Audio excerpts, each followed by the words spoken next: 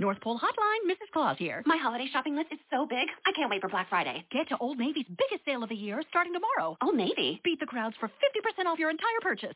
50% off? Plus, this Friday only, Old Navy's famous cozy socks are just $1 in stores. Old Navy's giving $1 for every pair sold up to $1 million to Boys and Girls Clubs. So I can do good, look good, and get 50% off your entire purchase at Old Navy and OldNavy.com. Valid 11/21 to 11/23. Exclusions apply. See store for details. Cozy socks valid 11/23 in stores only. Limit 10. Blog Talk Radio.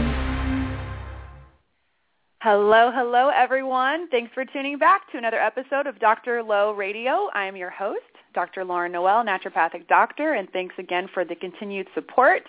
We have a topic tonight that I get really geeked out about. It's something that I am just fascinated with, and it probably creeps people out sometimes, but I don't care because it's so important to our health, and that is our poop. It's our digestion. And in the naturopathic medicine world, this is really the center of the universe. This is really where it's at. So tonight is all about digestive health, and we have an amazing expert on the show, Dr. Alison Seebecker, back on again by popular demand. So it's great to have her on, and I'm just excited just to jump into it. And let me read you guys Dr. Seebecker's bio. And actually, first off, I just want to give you guys a couple of announcements. There's a conference coming up in Portland, Oregon pretty soon, and I'll have Dr. Seebecker tell us a little bit more about that, but that's on small intestinal bacterial overgrowth. And that's a condition that we talked about the last time she was on the show. And for a lot of people who have digestive problems, that's actually what's going on with them. And it's commonly misdiagnosed, and they go for years and years and years without actually getting a solution to their problems. So she'll tell us a little bit more about this conference coming up, but definitely check that out in Portland, especially for you health professionals. It will be a big asset to your practice. Let's see here. If you guys are not a fan of the Facebook page, check me out, facebook.com/Dr. Low Noel, and twitter.com/Dr. Lauren Noel. And I am in my new practice, Shine Natural Medicine. Check us out, shinenaturalmedicine.com. I work with patients locally here in San Diego and all over the country. So if you are frustrated, you're not feeling well, you feel like you're speaking a different language than your doctor, you have options, and I would love to work with you and get you feeling better. So please check me out. For tonight's show, Alison Seebecker. She's back on. She's worked in the nutritional field since 1988. And is a 2005 graduate of the National College of Natural Medicine, where I went to school as well. It's the coolest school ever. She earned her doctorate in naturopathic medicine and her master's in oriental medicine. In 2005 and 2013, she received the Best in Naturopathy Award from the Townsend Letter for her articles, Traditional Bone Broth in Modern Health and Disease, and Small Intestinal Bacterial Overgrowth, Often Overlooked Cause of IBS. After practicing primary care, functional endocrinology, and facial rejuvenation acupuncture, she took a sabbatical to study small intestinal bacterial overgrowth. Currently, Dr. Seebecker is instructor for advanced gastroenterology at NCNM in Portland, Oregon, where she specializes in the treatment of SIBO at the NCNM clinic.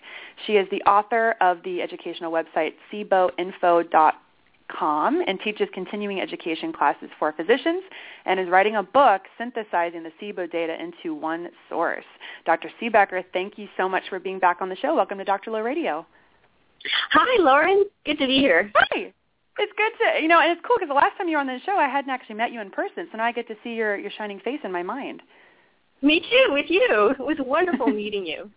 It was fun geeking out with you at dinner while we're eating and talking about, what happens after we eat. Yeah, that was such a fun symposium, the Ancestral Health Symposium. I loved attending that. That was great. Wasn't it great? Are you going to be going to the next one coming up? I don't know. Maybe I will. It was really cool. There was just an overwhelming amount of classes to listen to. It was almost too much, really. Yeah, I know, right? I get total ADD at conferences like that. I want to go to all of the classes, and sometimes it just makes me want to just take a nap. It's too many options. It's so true. So before I forget, tell us a little bit about the conference coming up. I know this is a big event that's on the horizon. Oh, my God. I'm really, really excited about it. A little over a year ago, my practice partner, Dr. Sternberg Lewis, and myself decided we wanted to put on a SIBO symposium. And so I called some of the big wigs in the field, and I'm so thrilled. We have Dr. Mark Pimentel coming and Dr. Leonard Weinstock. And Dr. Pimentel is the leading researcher in SIBO. And in the last couple of years, he has discovered so many amazing things. He's just like, I mean, I think at the last big gastroenterology conference, he had like 11 research papers to present. He's just going bonkers, and it's fascinating. And he's going to present all this information to us at the conference. Some of it is, just to give you some of the highlights, he has now mapped the small intestine microbiome through DNA methods. No one has known what really is down there because it's a really hard place to reach. And everybody just knows about the large intestine flora. But now we're going to hear finally about the small intestine flora. And I said this to you in an email, but he has said that the small intestine and large intestine microbiome are so very different from each other within the same person that, in fact, the large intestine bacteria of a human is closer to a mouse bacteria in the mouse stool than it is to the human's own small intestine flora. Completely different microbiome. So he's going to come teach us. It's so incredible. So he's going to come teach us about that, and he's also going to tell us all about, he's been doing lots of work on post-infectious IBS, which he says is none other than SIBO. And he's going to explain it. It's a lot of mechanisms of action, details. There's an autoimmune link in there, just some fascinating information. He's going to tell us about methane gas and hydrogen sulfide gas and how they link up with the symptoms, how best to treat for them, how best to test for them, and really on and on it goes. It's so thrilling. I'm going to be learning along with everyone else who's sitting there. You know, I do my best to keep up on all the research papers, but there's nothing like hearing the person who does the research speak it out and tell you. You know, the research papers are pretty dry, but when someone speaks, they can really explain it. So I am just like chomping at the bit for this conference, you know. And something I wanted to mention for any of your listeners is that you don't actually have to come to Portland to take the seminar. It's available by live webinar. And I think December 15th is the next date. They keep going in increments, price increases, you know, early bird special, then early special. So we've got December 15th is our next date when the price will rise. But for people who want to take the webinar, they should register ahead of time because when you buy the webinar afterwards, it's actually a little bit more expensive. So people should register now. And just to highlight some of the things that Dr. Weinstock's going to talk about, he's going to tell us all about LDN, which is low-dose naltrexone. It's a favorite medicine used by naturopaths for inflammation and autoimmune disease, but it also has a prokinetic activity, which means it moves the small intestine motility, helps the motility there. And it's a very pretty safe and naturopathic sort of medicine, and he's going to give us a whole lecture just on that, plus tell us all about how SIBO is related to other diseases and disorders besides IBS. Most people think of it, you know, SIBO and IBS are very closely related. Sometimes they're the same thing. And he's going to tell us about some of the other conditions like restless leg syndrome and acne rosacea. He's done quite a lot of studies on that. Very, very interesting because people with those conditions, if they have SIBO and they treat their SIBO, that their other condition, like their acne rosacea, often improves dramatically. I've seen many, many patients like that, and it's a wonderful thing, especially with something like that where it's visible for the whole world to see. It's wonderful when that can clear up. What's the mechanism? I'm curious, just to jump in, what's the mechanism with the restless leg syndrome and SIBO? That is wild. You know, people don't know. It's all theory. Restless legs has been very much associated with anemia, and SIBO can cause anemia, so that's one link that could be there, but we just don't know. Same with rosacea.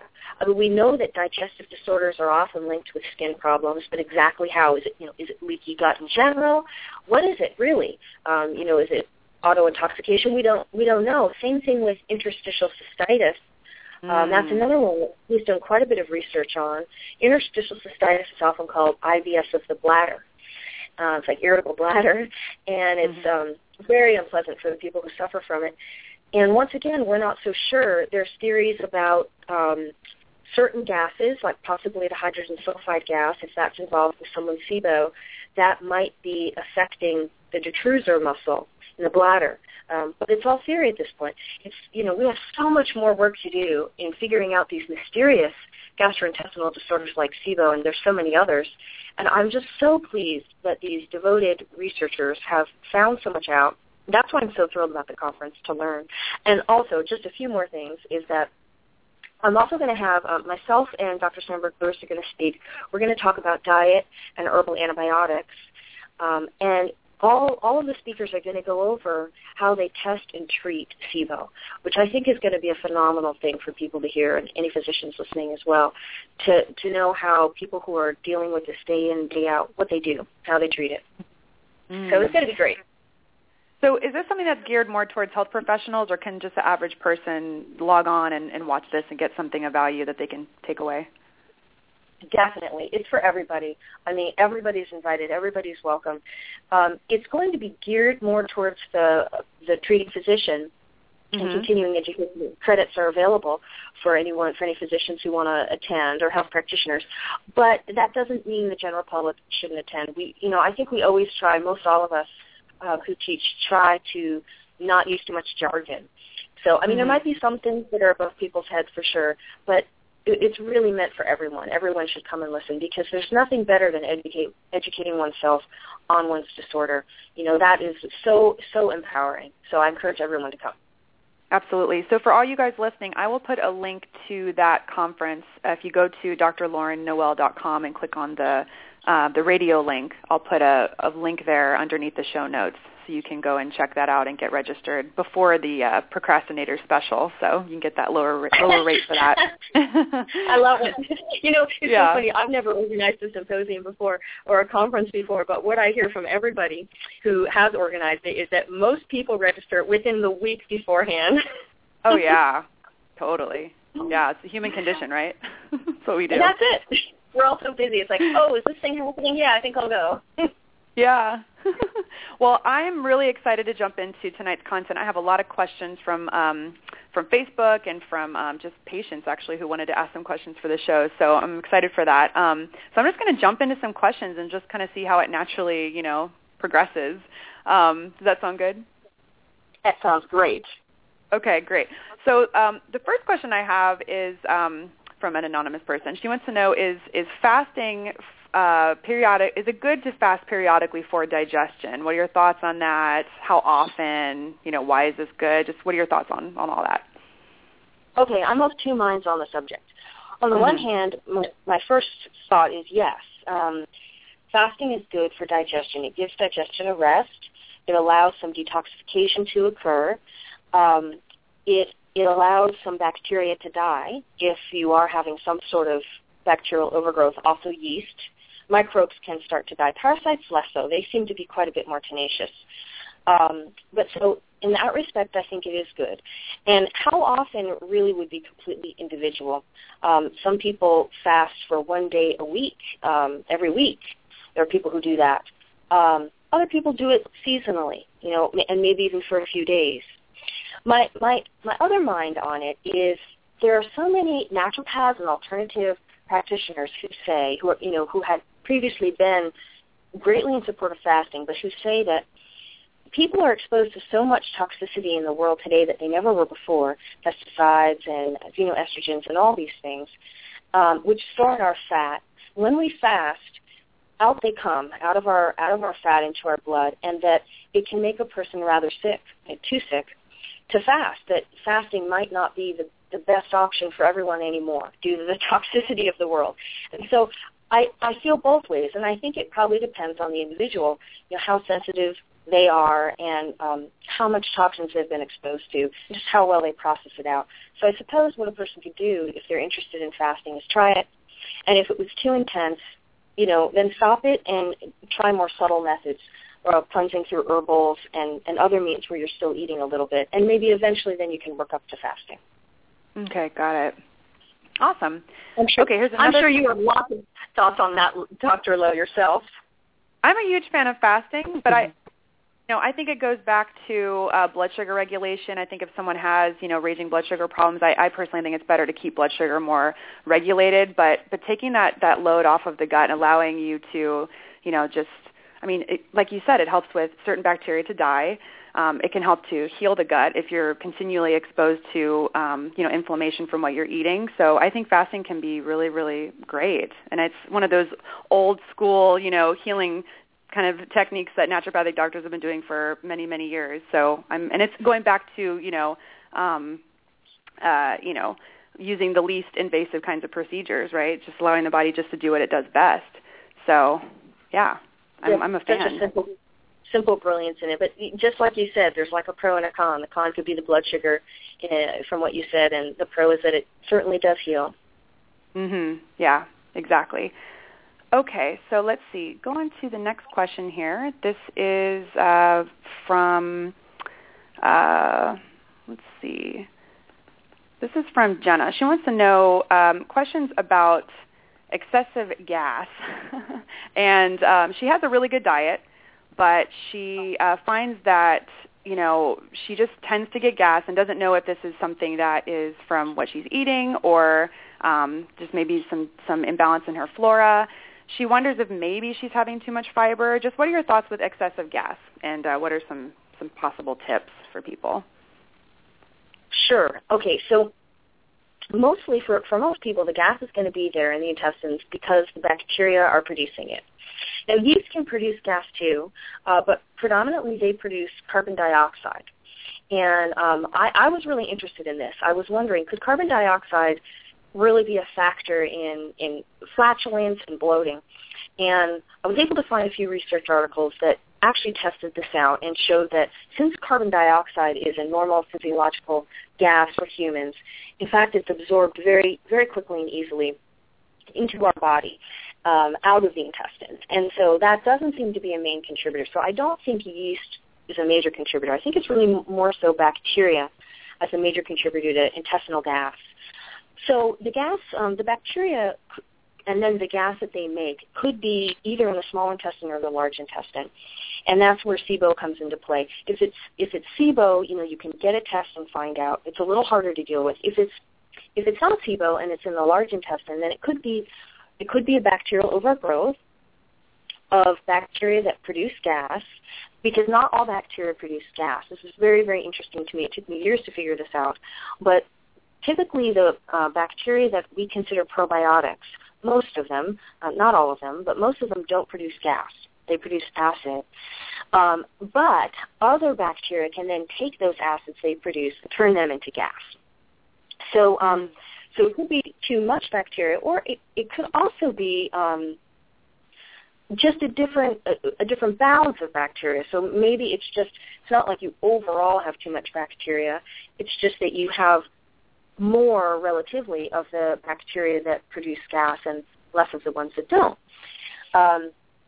So that's really that. I mean, I hope I'm not getting too geeky on this, but so for sure, I think it's mostly about bacteria. And then her question about the fiber is really good, because bacteria what they eat are fiber, and fiber is a huge category of foods. It includes like pectin and seaweeds and all these things, as well as things that we think of as fiber, like oat bran and things like that. And that's what feeds bacteria. Same with oligosaccharides, so short little sugars that are in beans and various fruits and vegetables. It's going to be all plant foods that feed the bacteria their fiber. And that's what they eat, and then they're going to make the gas. So changing the diet to have less fiber would very much help with gas. Also, some foods that are famous for causing gas are cruciferous vegetables, Brussels sprouts, broccoli, cabbage, cauliflower, even kale, and onions and garlic. And so some simple things a person could do is just decrease some of those foods that have a lot of oligosaccharides or fiber to feed the bacteria, and see if that doesn't help. For a lot of people, that's how they manage it. They go, oh, well, I know when I eat this food, I get gas. So a good diet to look at for identifying those foods is the low FODMAP diet.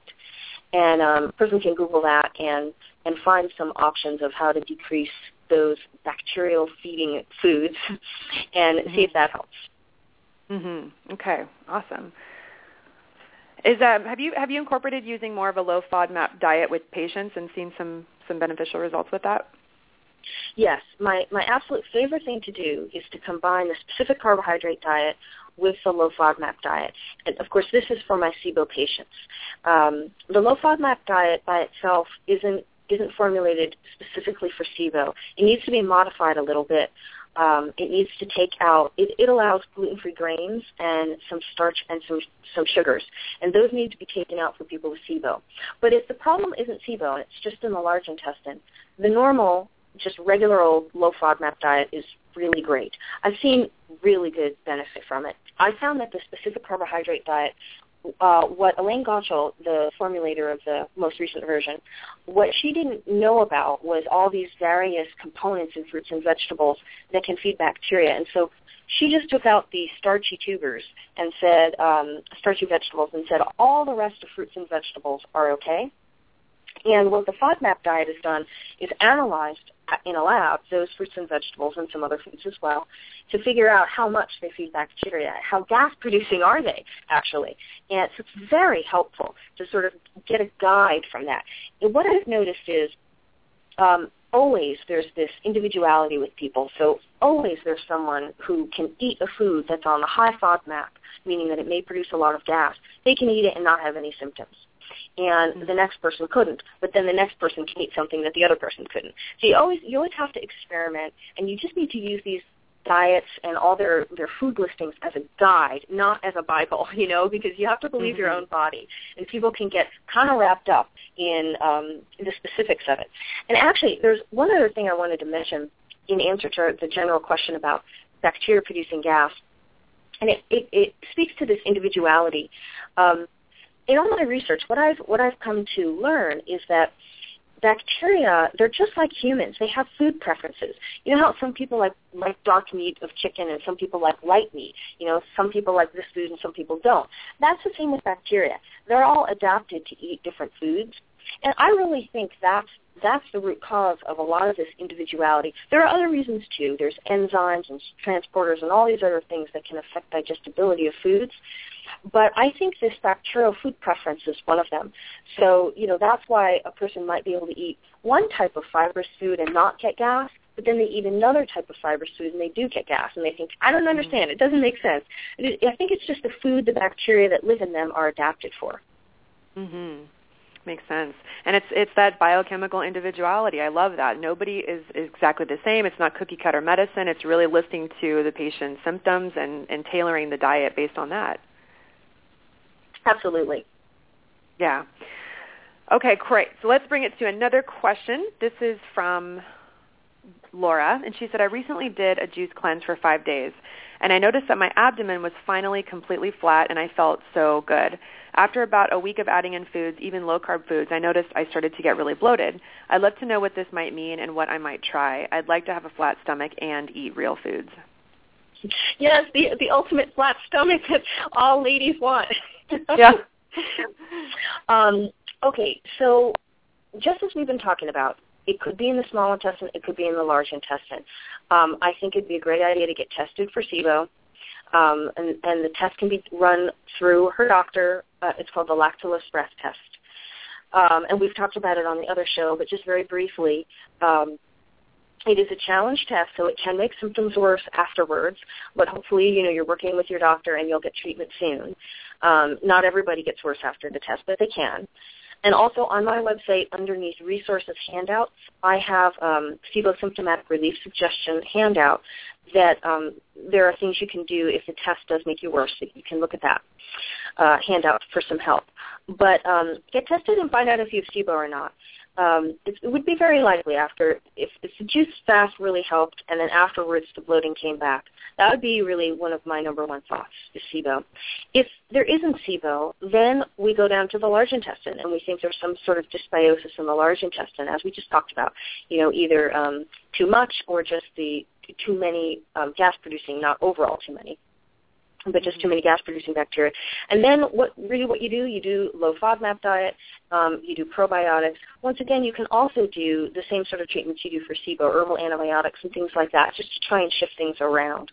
And to figure out what's going on the large intestine, that's where you do stool testing. There are many labs that offer stool testing to assess what's happening there with the bacteria, parasites, and yeast. So I would go and get testing and try and figure it out. very frustrating when you have a low-carb diet and you're still bloated. And that goes back to the question you asked, Lauren. I've seen that a lot. I've seen, I really have had to work over the years to tweak and tweak and tweak the diets to help people get symptomatic relief. And, I use several diets, the SED, the GAPS diet, low FODMAP diet, sometimes Cedar-Sinai, and of course all of this generally falls into the category of paleo because it's low carb. But that's where I really found adding in the low FODMAP diet with the SED diet as a base, and then you add in the low FODMAP diet, that might help. And her name was Laura, right, who asked this question. That might help Laura. But she shouldn't, her other thing was she wants to be able to eat regularly and, have a flat stomach and be normal. That's where getting testing, find out what's wrong and get treatment for it. Mm-hmm. Okay. And then do you have a particular company that you like to do your stool testing? I know there's so many options out there. I was influenced by my friends at SEDlifestyle.com. They took some trainings and learned about doing double stool testing. I used to always, like when I went through naturopathic school, what we all learned about was the basic culturing stool tests. And so I was doing that. But oftentimes they're very notorious for missing parasites. Oftentimes they would miss parasites. And I was frustrated with this. And so I switched over to using Metametrix Lab because they did DNA stool testing. And I thought, well, great. If I use DNA stool testing, then I'll solve the problem of missing parasites on culture testing. And so I was going along happily with DNA testing. And then my friends told me that they had learned from some other physicians that they were using culture and DNA. And they were running 2 stool tests on all their patients. And that they were getting different results. And it was very convincing to me. And so I started doing it. And they recommended BioHealth Lab for culture. So I started using BioHealth Lab for culture and Metametrix. Now they've been bought by Genova. So it's technically now it's Genova DNA stool testing. Running them side by side. And it's true. I have never had the 2 stool tests show the exact same thing. And it makes sense to me. It's 2 different methods, and no test ever is perfect. So I do it on all my patients. I was worried about the cost and that people would balk at the cost, but honestly, by the time people get to me, I'm a specialist. They've usually been to a lot of other doctors. They really want to figure out what the heck's going on. They all want the double stool test. They don't want anything missed anymore, So that's what I do. I think there are other really good culturing labs. Genova has a good stool culture test. It's just what I've been using right now is BioHealth for culture and Genova's DNA testing. Got it. I've been using BioHealth as well, and I'm really loving Doctor's Data. I'm finding a lot of really great, and they're so great with their bacteria cultures too. With Doctor's Data, it's just so it's extravagant, but I love it to see the I feel like with BioHealth, it's a little bit limited on the cultures for the bacteria. I agree. You probably have noticed that, right? I totally agree. In fact, because they don't have sensitivity testing, at least Genova, or what was Metametrix, Genova has sensitivity testing. I also love Dr. Data. I love Dr. Data. Their reports are excellent, the way they report, and their sensitivity testing is the best. I may start switching over to them. I really do love them, and they're great with showing, SIGA. They show, like all the different markers of inflammation in the gut. You can kind of see, IBS versus IBD, and but the sensitivity testing is so helpful. I really hope that when we learn in the future, when we learn about what Dr. Pimentel has found in mapping the SI flora, I hope there's some way for us to get sensitivity culturing and testing for the small intestine, because that's our big problem with SIBO. We can't get appropriate culturing because the endoscopes can only reach down to the first 2 or 3 feet of the small intestine, leaving like 15 feet untested. That's why culture is not a very good test for SIBO. I mean, if you find something there, great, but we're really at a loss. At least I am as a specialist, because I see such difficult cases, and we really need sensitivity testing because, we try all these medicines, we try all these pharmaceuticals, we try all these herbals, and we're just guessing. We don't know if what we're giving will kill the bacteria that's overgrown. Yeah. Now, what about treating SIBO? You've been you're a specialist with this particular condition, and I know we're talking about, other kinds of digestive issues on this show too, but I'm really curious, you treat this a lot. It's one of the most common things that you treat. Have you found that there's like a particular approach you have with most patients for treating SIBO? Well, I use like 4 treatment options, and I give everybody diet. Everybody does pretty much now SCD plus FODMAPs, or at least SCD. Sometimes it's a little different based on their circumstance. Everybody gets diet, but then I discuss 3 treatment options for quickly reducing the bacteria with everybody. And what I do is just we base what we're going to do on really what the person wants to do, their specific circumstance.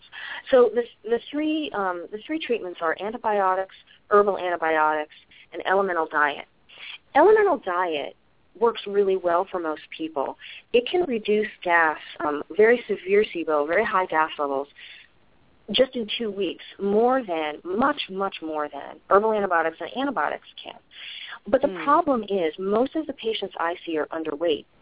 And they're underweight because either they're having direct malabsorption from their SIBO, or because they have a very hard time eating because it's so painful or causes so many unpleasant symptoms, and so they're intentionally not eating that much. And elemental diet, just briefly what it is all the nutrients in pre-digested powdered form. You mix it with water, and then you drink it, so it's like liquid nutrition. And the idea of being pre-digested is that it absorbs very quickly in the upper small intestine, feeding the person and not getting to the bacteria, so the bacteria starve. It's very, very effective. But it causes about 10, maybe even 15 pounds of weight loss in the 2 to possibly 3 weeks a person does it. And so I am not able to do it with most of my patients because they don't have 10 pounds that they can afford to lose. So unfortunately, I don't use that method as frequently as I would like to because it is really effective. It's quick. I mean, it's difficult. It's emotionally difficult, physically difficult to not be eating for 2 weeks and just be drinking instead. And people, it's hard. And so a lot of people postpone it to save as their last resort because they don't want to undergo that. But relatively speaking, it's so quick because I see people with very severe cases and challenging cases, and it can take many, many, many rounds of antibiotics and herbal antibiotics, months and months, and it gets frustrating. And if a person isn't underweight, I mean, often the quickest way to handle things is elemental diet.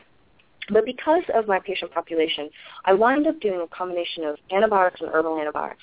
Most people choose antibiotics because they're the best studied. We don't have a lot of studies on the herbs. Certainly I have very good experience with them in my many years of treating this condition. But the others are well studied. And oftentimes the herbs can give a bit worse die-off reactions than the antibiotics. And people are suffering so badly already, they don't really want to bring in any more of that, and they often will go for the antibiotics.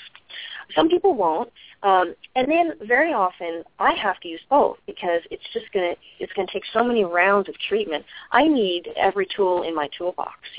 I really am not afforded the luxury of just choosing one, say, philosophical approach. There are many naturopaths who don't believe in using pharmaceutical antibiotics, and they only want to use herbs and things like that, and that's fine. Everyone can make the choice that's right for them, but in the patient population I have treating their SIBO, I need every tool I can use to get rid of their SIBO. Very challenging patients. So those are the main things I use. And diet, I don't want to skimp over that. Diet, especially when you tweak it, you work with someone who really knows, how to help you get what's right for you. It has about anywhere between a 70-75 symptom reduction rate, success rate. It's very, very successful. The problem with diet, though, is that many people need to be quite limited on what they can eat to get that symptomatic relief, and they don't want to go on living like that. They'd rather just get rid of the bacteria more quickly so they can expand their diet. And I support them in that. I think that's a good plan. Many people are too restricted in their nutrition, and we really need to do something else so we can expand their diet. Sure. And the elemental diet, you said it's about 2 weeks, and that really is effective to get rid of that gas, that overgrowth, right? It is. It's the protocol that Dr. Pimentel established. He studied this is you do it for 2 weeks, and then hopefully you have access to in-house testing. That means at your doctor's office or at a hospital or at a lab, at a facility. You go in on the 14th day or very near to it, and take the breath test, take the lactulose breath test, and get the result that day. Either the doctor authorizes the lab technician to give you the result, or they call you that day, and that lets you know if it was successful. If it was successful, if you have a negative test, you can begin eating, and you were successful with a 2-week course. For those that are not successful at 2 weeks, then the recommendation is to go on for 1 more week through a third week, and then they can test at that point, and hopefully that they were successful then. So let's say that it's gone. Is there a particular diet they have to continue to stick with, or can they just go back to having maybe just a healthy, kind of paleo diet, or just kind of a balanced diet?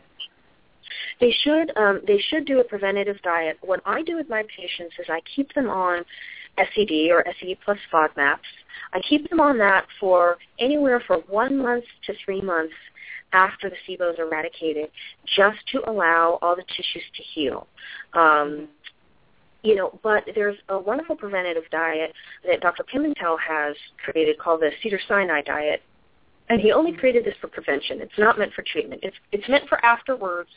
It's just reduced carbohydrates so that you don't encourage regrowth.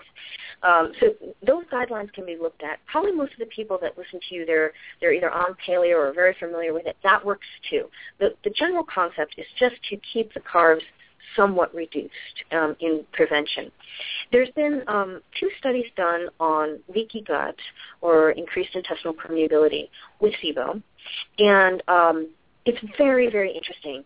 Both of those studies found that once the SIBO was eradicated, they retested leaky gut 1 month later, and they didn't do anything.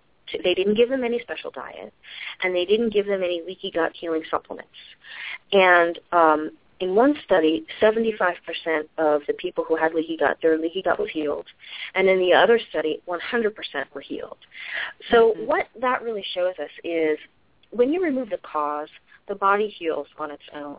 And the way I like to think about leaky gut is, in this circumstance at least, is that it's like a cut on the skin. I mean, it's not actually a cut, but it's like that, in that, our skin, our body heals cuts. And so, ultimately for many people, they may not really need to do anything to allow that healing to happen. What I really think of the preventative diet for is so that you don't encourage regrowth. Just don't pile down the carbs, that feed the bacteria again. So those are the options. And ultimately, no one really knows what the exact amount of time and the best strategy is. None of these things have been studied with large populations. We're all just doing our best clinically to figure it out. I love this stuff. This is such a nice review for me, too, so I appreciate this. So thank you. Oh, yeah. So fun to talk about. I know, right? For such nerds. I love it. Okay, so another question. This is from Kyle. He wants to know the interaction between serotonin in the small intestines and the serotonin in the brain. So just curious of the connection with that. Is it via the vagus nerve? How is it connected? He is curious about that. Well, I don't know all the specifics. I've read some papers on this, and I don't have it memorized. But because that gets pretty intense. What I can tell you is that there are many different serotonin receptors in the intestines, and they're numbered. And some of the ones that are the most commonly known about are 5-HT. 5-HT is the abbreviation for serotonin. 5-HT3 and 5-HT4. And there have been many drugs targeted for these receptors, and because they can influence motility, so they can influence constipation and diarrhea. Unfortunately, the drugs that were targeted at this for constipation had some other problems, and they were removed from the market. Although there are some new ones being made that are much safer, and there's also one that's in use in Canada and the United Kingdom for many years, not yet approved here, unfortunately, because it's proven to be very safe. that also targets the serotonin receptors. But, I think it's quite specialized. The serotonin receptors that I'm speaking of in the intestine, they really are with their own functions, like motility. Those exact receptors, it's not proper to think of those like the serotonin receptors in the brain that are going to affect our mood, per se. There are different receptors for that. It gets very specialized and technical, which is why I don't have it all memorized. And all these numbers of these receptors. So, I was hoping when I first learned about this, like, we can just take 5-HTP and get these great effects. But it doesn't seem to work like that. It seems to need a bit more specifics with the substances we're taking, such as these drugs that they've been working on, to get the right effect without any negative effects, and to make sure you're hitting what receptor. Mm-hmm. So that's about all I can say without looking things up. I think there's a lot more that needs to be discovered with these mechanisms and the connection with it. But one thing I can see from my experience in practice is healing the gut.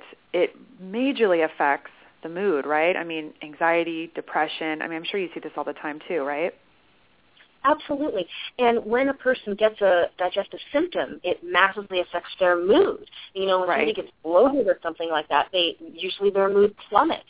And, I experienced this as a patient myself because, when I would get bloated or when I would have digestive problems, it would affect my mood. And I'd go talk to people about this, doctors, and they would say, well, you probably just had a bad mood, and then you just wound up having digestive problems. And there was like an inability to understand that it goes both ways. It's like, or like people would say, well, you must have depression, and so then your digestion is just affected or something like that. I'm like, no, I was feeling fine, and then I ate something that didn't affect me well. I got bloated, and then I got depressed.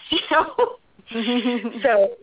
And I wasn't just depressed because, of some psychological thing. It's a real physiological thing. So good point. I mean, these are real, pathways that go back and forth between the intestines and the brain. I just, unfortunately, can't detail them all out for people, but it's real, definitely real. Yeah. Also, a lot of studies on probiotics have shown help with depression.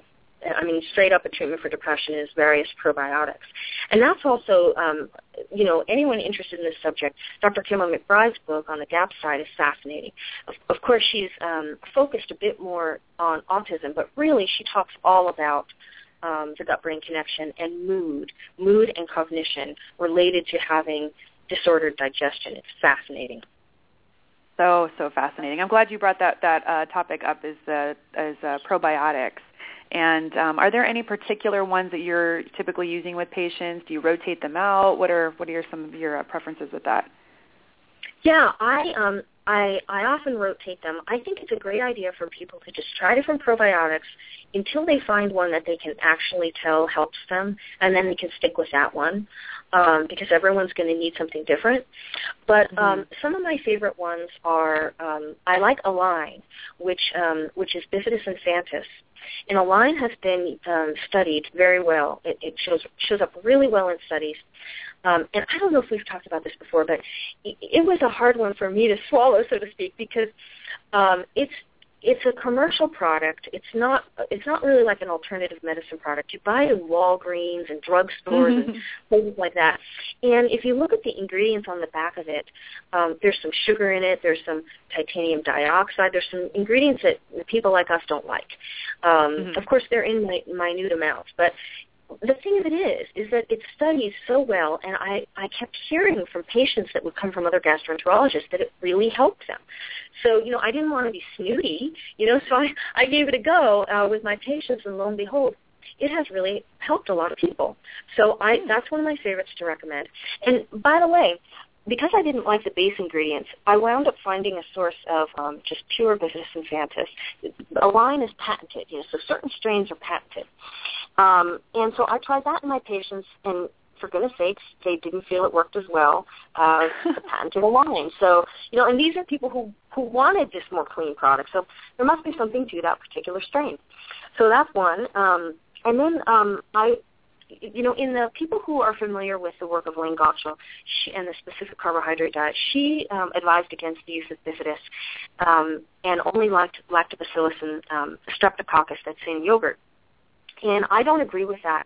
I haven't seen that proven true with my patients. I think there's always going to be an individual where that may be true for, because everyone's different.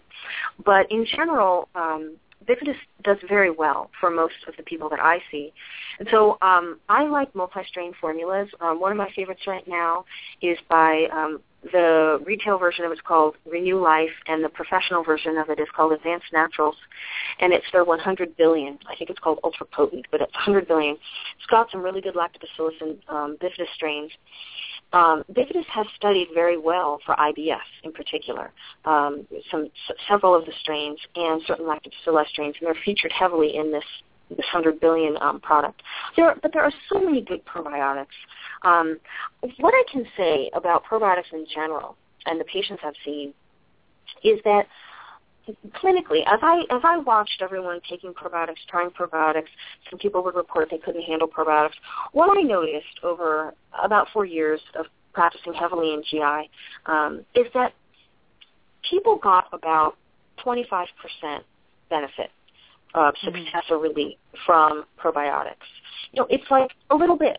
It's the kind of help where you may not notice it, but then if you stop taking it or you run out of it and say, oh, well, that didn't really do anything for me, you might notice it then. You might say, I think I felt a little better when I was on it. It's like just a little extra help. Or maybe if you ran out and then you started taking it again, you go, oh, yeah, now I can tell a little bit. Sometimes people can't really tell. So it's, not that much. And interestingly, I was doing a lot of research on probiotics, trying to read everything I could on PubMed, and I found a study of a huge population study that found almost the exact same thing that I see clinically, somewhere around 23, 24% success in patients when they're on, like the IBS kind of patients when they're on probiotics. So helps some, but not tons. Now, then again, there are a handful of people that I've seen that are like outliers. So there's a handful of people that have really been aggravated by probiotics. And I don't think in everybody's case, like these people's case, that it's die-off. Because probiotics, they secrete antibiotic chemicals. One is called bacteriocin. And so they can actually kill other bacteria in your intestines, one of the reasons why they're so good for us. And so people can get an actual die-off reaction from probiotics. But putting that aside, I'm pretty adept at figuring that out with my patients. There are some people that probiotics are not right for them. They're not a match. They really aggravate them. And then all the way on the other end, there's a handful of people that have had miracle healings with probiotics. They took a certain probiotic, it's different for each person, which one it was, and they are miraculously, in a miracle way, cured. And everything's fixed. So that's very rare, these two outlying types of people. Most people fall in the middle where it helps them. And just another thing I want to say about probiotics, as it relates to SIBO, is that people are certainly very concerned about putting too many bacteria down there in the form of probiotics into their small intestine if they already have a backup or an overgrowth. And that's a very valid concern. But I'm not that worried about it, simply because there have been about 3 studies on using probiotics as the only treatment for SIBO, so it replaces antibiotics or herbal antibiotics. And they were pretty successful. So it didn't seem to make them worse. It's something that's commonly put out on the internet, like, oh, if you have SIBO, probiotics will make you worse. I can say that doesn't line up with my clinical experience or these studies. So it sure makes sense from a theory perspective, but probiotics have so many things that they can do beneficially. It seems that fear is overcome by their actual mechanisms of action. One of their mechanisms of action in some studies is to increase motility, actually, or affect motility in a positive way. And with SIBO, the small intestine motility is slowed, not necessarily in the large intestine, just the small intestine. And probiotics may be increasing that. I don't know for sure. But and then before I finish this whole topic of probiotics, one last thing is that I know that in the functional medicine world, many practitioners are worried about D-lactic acidosis. So some acidophilus strains of bacteria can produce D-lactic acid. Certainly in the GAPS community, they're quite concerned about that because it has neurological cognitive effects. D-lactic acidosis is a real thing that happens. I can say that I don't generally see that happening in my patients, but some practitioners are concerned about it, and so they don't want to use acidophilus-like strains or any strains that can produce D-lactic acid. But what you can do in that case is you can test for that with a urine organic acid test to find out if your particular patient is having that problem. There are some practitioners who don't even want to worry about it at all, and so then they take people off probiotics that have lactobacillus strains and put them on more soil bacteria strains. That's fine. I don't have too much experience. I have limited experience with the soil bacteria. There's many different types of strains that are soil bacteria, but one of the main ones is Bacillus. Bacillus subtilis is a soil bacteria. Early on when I was experimenting with the soil bacteria for the SIBO patients, I didn't find it, had an advantage per se over the others. And often they're more expensive, so I just went with the normal formulas. So anyway, I've been talking nonstop, and I'm sure you have all kinds of comments you want to make. No, I'm just soaking it in like a sponge. It's awesome. So FOS, is that something that you found can worsen SIBO in a probiotic? Absolutely. Thank you for bringing that up. I'm so glad you brought that up. I forgot to mention that qualifier. Oh, goodness. So many probiotics are sold with prebiotics in them. And prebiotics are food for bacteria. They're fiber foods or oligosaccharides. And so FOS is an oligosaccharide. It's fructooligosaccharide. That's what FOS stands for. And it's intensely aggravating for SIBO. It may not be aggravating for all digestive conditions. In fact, it may help some. But if there's an overgrowth of bacteria or if there are too many gas-producing bacteria, it's likely to be aggravating, and any prebiotic is likely to be aggravating. It's one of the great frustrations I found in the supplement industry. It's very hard to find probiotics without prebiotics, and you really have to read those labels. So the other things that you would want to look for, so FOS, and then you'd want to look for GOS, that's galacto-oligosaccharide, MOS, mannose-oligosaccharide, inulin, chicory, arabinogalactan. Those are the main prebiotics. I don't think I'm missing any. Am I missing any? I think those are the main ones. Now, it's kind of tricky, though, right? Because you want to give the bacteria food to stay alive, and yet that's something that would worsen it. So how do you deal with that, that balance? Well, there's two things. One is if you're eating plant foods at all, fruits, vegetables, nuts, you're feeding your bacteria. And second, so, you'd have to just do a straight protein and fat diet. And even then, bacteria can use amino acids and fat as well. That's not really their primary fuel source, but they can. But second, bacteria are adapted to live off of our own mucus in our intestines, our glycocalyx lining of mucus lining on our intestines. Many research papers about that. So even if you just ate protein and fat, they could still stay alive by just living off our own intestinal, mucus. So it's not like you're really ever going to totally get rid of them. I don't think that's quite possible. But it still is an interesting question. How do you create the right balance? Nobody really knows. We're all just trying to figure this out. One thing's for sure, though. If you have SIBO or an obvious overgrowth of gas-producing bacteria, you need to get rid of them. You don't need to worry about feeding anything at that point. Any sort of bacterial food, it doesn't just feed. There's this myth out there that it's not just a myth. It's actually in the technical definition of prebiotic, but I disagree with the definition. That prebiotics are food that only feed beneficial bacteria, and that just isn't true. You can find research papers that show that they feed other things. It's a nice concept, and it's that concept of different bacteria are adapted to eat different foods, and so maybe just the probiotic good bacteria are adapted to eat FOS and not the bad ones. But in fact, that just isn't true. So so when you use those prebiotics, they'll feed the overgrowth as well as the good bacteria.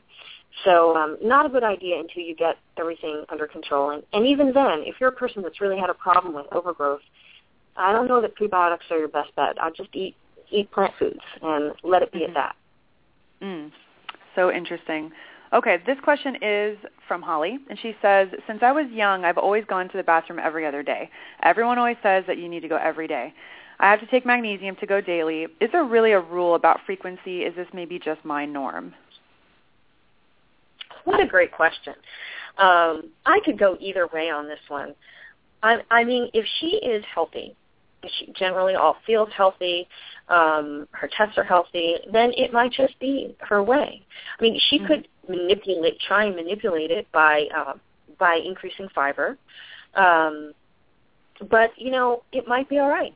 I think it depends. When we've looked at different cultures around the world, cultures that eat a lot of fiber, peoples that eat a lot of fiber, go more than once a day. But it might be all right. And I'm not so sure she should manipulate it with magnesium unless she really feels much better and she goes every day. Now, what about every other day? Do you know about cultures that don't really eat much fiber if they go less frequently and, have abundant health? I mean, what do you think about? What are your thoughts on that? I don't know. I can't think of an example right off the top of my head because all we ever hear about are the ones that eat tons of fiber because, it's like these cultures are brought up to show us how we need to be eating more fiber, So I don't actually know about the other ones. Do you yourself know? Have you ever heard of any of these cultures? Well, you've heard of like the Maasai of Africa, and, they're having mostly, mostly animal proteins. From what I've seen, my limited knowledge with this, I just wonder about, cultures like that are eating those kinds of foods, or even the Inuit, they're eating mostly fat, right? I wonder about that as well. Yeah.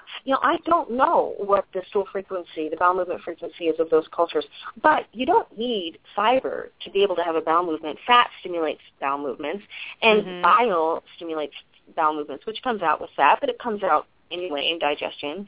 And then there's just neurological processes. There's, they call them, not chemoreceptors, but baroreceptors that sense distension that can also help stimulate bowel movements. There's all sorts of reflexes. It's not only dependent upon fiber. So I don't think we have to go bonkers on that. To think that, my thought for Holly would be, I think if Holly's feeling great and she has energy and, everything else is looking pretty good and she just goes every other day and, maybe that's her norm. Yeah, it could be. I don't think that sounds like this. I think it's when you go to the third day, that starts classifying you as having constipation. That's extremely, extremely common. When you go every third day, that's constipation. Many people are like that. They think that's normal, and I would not say that's normal. I think every other day could be. Yeah, totally.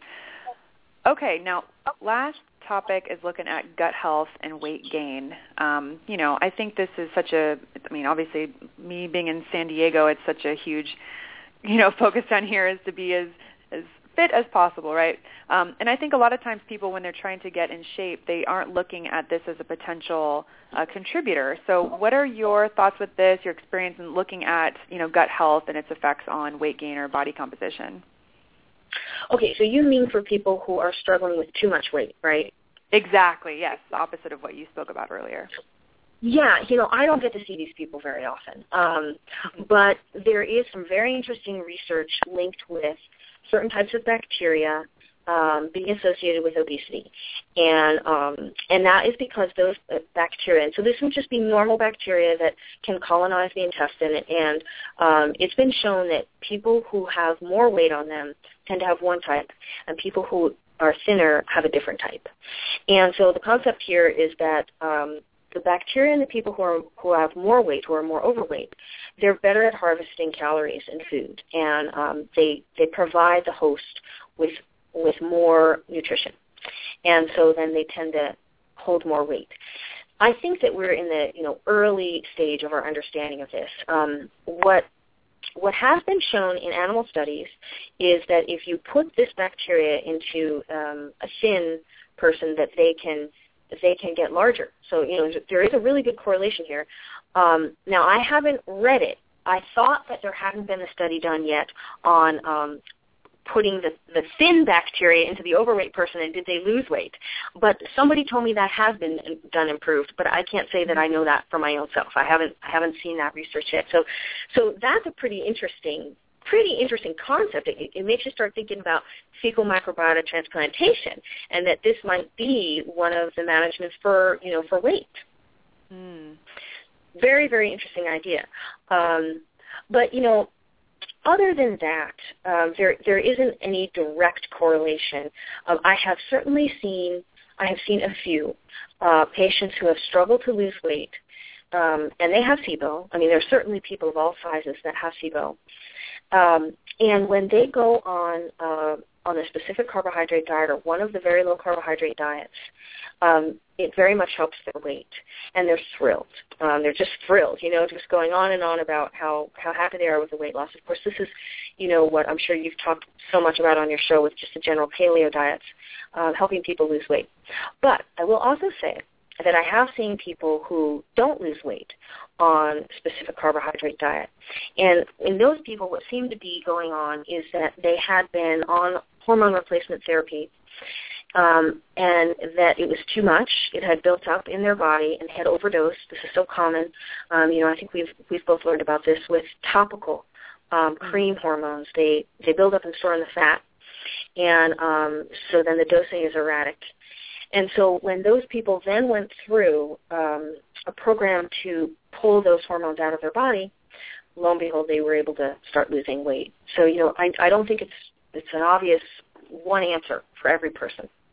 Yep, totally agree with that. Awesome. Okay, I actually have one last question I wanted to make sure I ask, and this is just to continue on SIBO briefly, and if you're aware of anyone being helped or cured of SIBO by taking chlorine dioxide internally. Just want to know your thoughts on that. I've actually was asked that another time this week about that. Chlorine dioxide. I am not. I don't know anyone. I have not heard of anyone. Haven't read a case or seen anyone personally where that has been a cure. Did you say that you have someone who is coming on your show about that?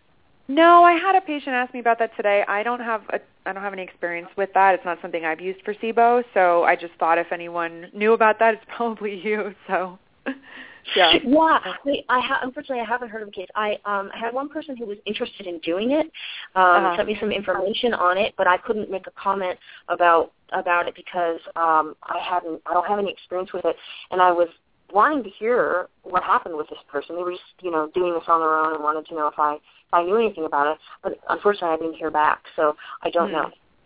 More to be discovered. Okay, great. Sorry. Well, I was just going to say I keep my mind open to everything because I need all the tools I can have and use to help these people. Well, that's exactly why I wanted you to be on the show, is because you're always wanting to learn more and improve on things, and I knew that even just having you back to talk about SIBO again, there's going to be a lot of new information, so I love that about you. So it's great. Thanks, Lauren. Yeah, you're welcome. Okay, let's give our listeners like one or two or three takeaways. Like what are, for people listening, what's like the one biggest thing they can do to improve their gut health? And if you have more than one, maybe a couple, just some real clear takeaways for people. Well, God, that's hard because, what is it that they're suffering from and what's wrong? I like to be methodical and figure out what it is, and it can be different for different people. I'll say this one thing that could be very general for people. So long as blood sugar is not a major confounding issue, I would say one thing people can do to help their digestion is to not snack between meals and leave minimum 3, if not 4 hours between meals. That's very good. I don't think humans were designed digestively for constant snacking.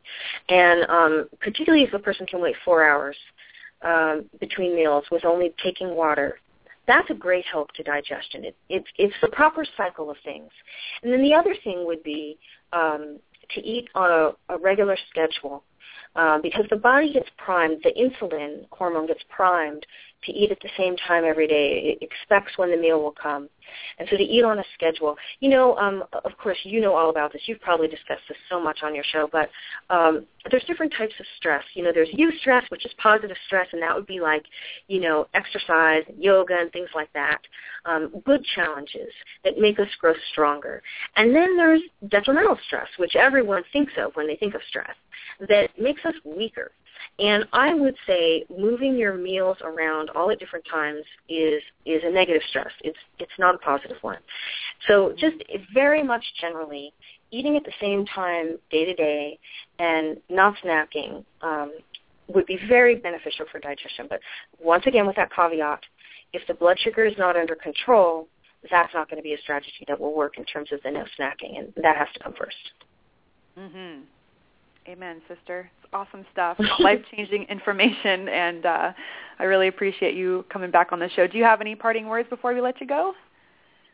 No, we've said enough. I just am so grateful that you've had me on your show again, and it's so nice to talk to you.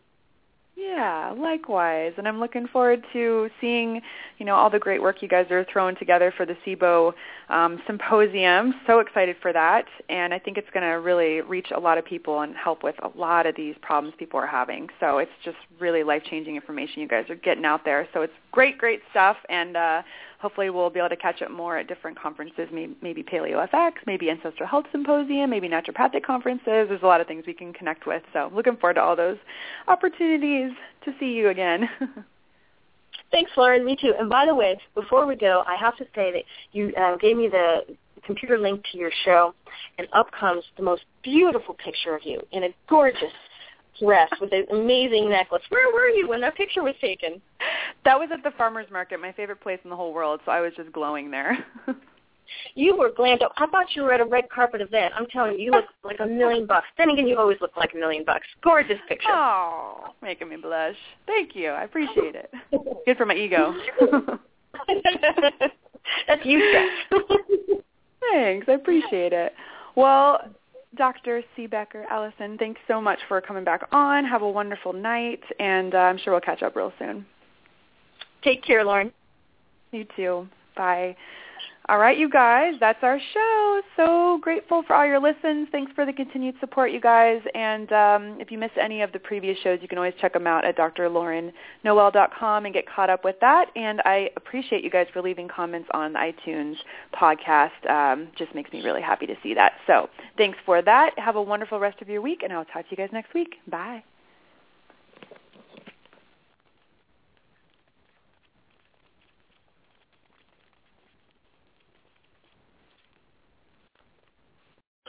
North Pole Hotline, Mrs. Claus here. My holiday shopping list is so big, I can't wait for Black Friday. Get to Old Navy's biggest sale of the year starting tomorrow. Old Navy? Beat the crowds for 50% off your entire purchase.